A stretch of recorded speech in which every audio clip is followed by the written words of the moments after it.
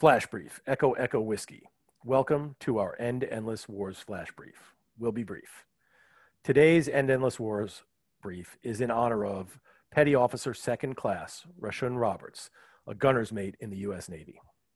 Petty Officer Roberts died in a vehicle accident on September 22nd, 2012. I'm Ray Hoskins. And I'm John Burns, and this is Echo Echo Whiskey. Ray, 2012 was a deadly, deadly year for U.S. forces in Afghanistan. We've talked about that portion of time from 2009 to 2012, a big surge in forces going on, a big offensive from the Taliban. The war was 11 years old. And in 2012, Gunner's Mate Second Class Roberts was one of 301 U.S. service members who died there that year. So here's the crazy thing to me, John. A gunner's mate in the United States Navy. What in the heck was a gunner's mate in the United States Navy doing on the ground in Afghanistan, of all places? Well, Ray, the obituaries that I've read say the accident happened in Jalalabad, pretty hot area where a lot of special operations were going on. And it did mention that Gunner's Mate Second Class Roberts was assigned to a Naval Special Warfare Unit located on the East Coast.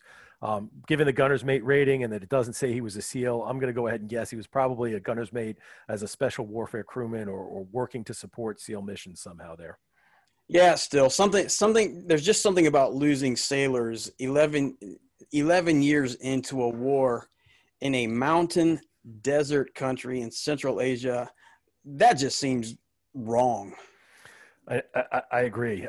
I've gotten to the point myself where I think all of these fatalities are wrong, especially the ones that happened after about 2009 or 10, 2011, when that surge and that hostility spike took place. I mean, we should have been out of that country, Afghanistan, by then.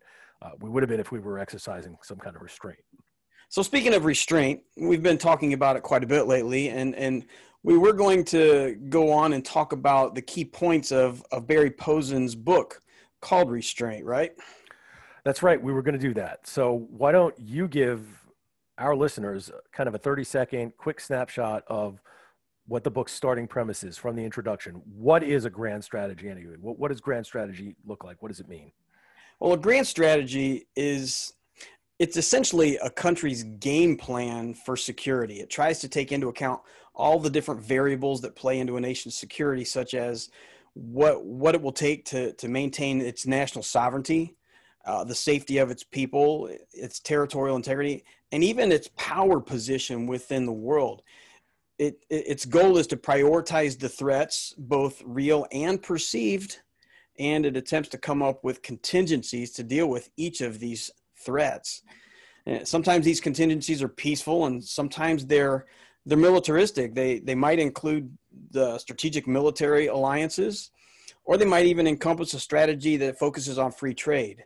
But the bottom line is that a grand strategy is always written in pencil and not in pen. And basically what that means is it can be changed on new and unforeseen challenges or even who's currently in power at any particular given time. Yeah, I like that editable feature, right? A pencil with an eraser, right? For me, the key takeaway here from this part of the book is that grand strategies in general are a good idea for any nation state, but particularly for democracies, right? Right. A grand strategy, again, that editable feature means that there are opportunities for transparency and accountability, right? You know what our strategy is. We can hold leaders accountable to it. As people can see it and talk about it, citizens and leaders, there's opportunity for criticism, for correction, and for open debate about whether or not we're using the right strategy. And I really like that part about accountability. And John, don't you think with the polls across the United States showing that Americans are tired of war in Afghanistan, that part of that accountability would be us rethinking our grand strategy?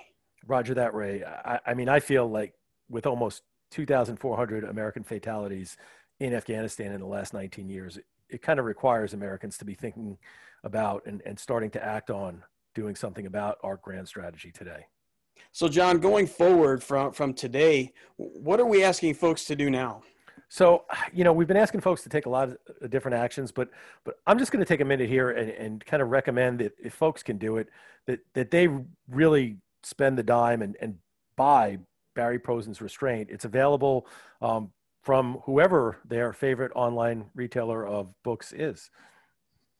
It is an incredibly difficult read. I mean, you gotta have your thinking cap on when you read it.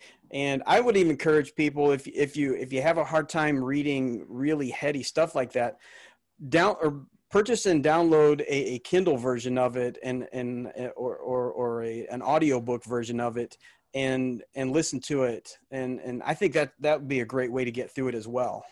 I agree. I agree. It's definitely worth listening to, just like this podcast. And I agree that folks, you know, if they read along or listen along with our chats, it'll be even easier to understand because we'll continue to break out some of the ideas. Either way, folks, just tune in tomorrow and we'll be highlighting the next idea there in Barry Posen's Restraint, which is America's current grand strategy, liberal hegemony.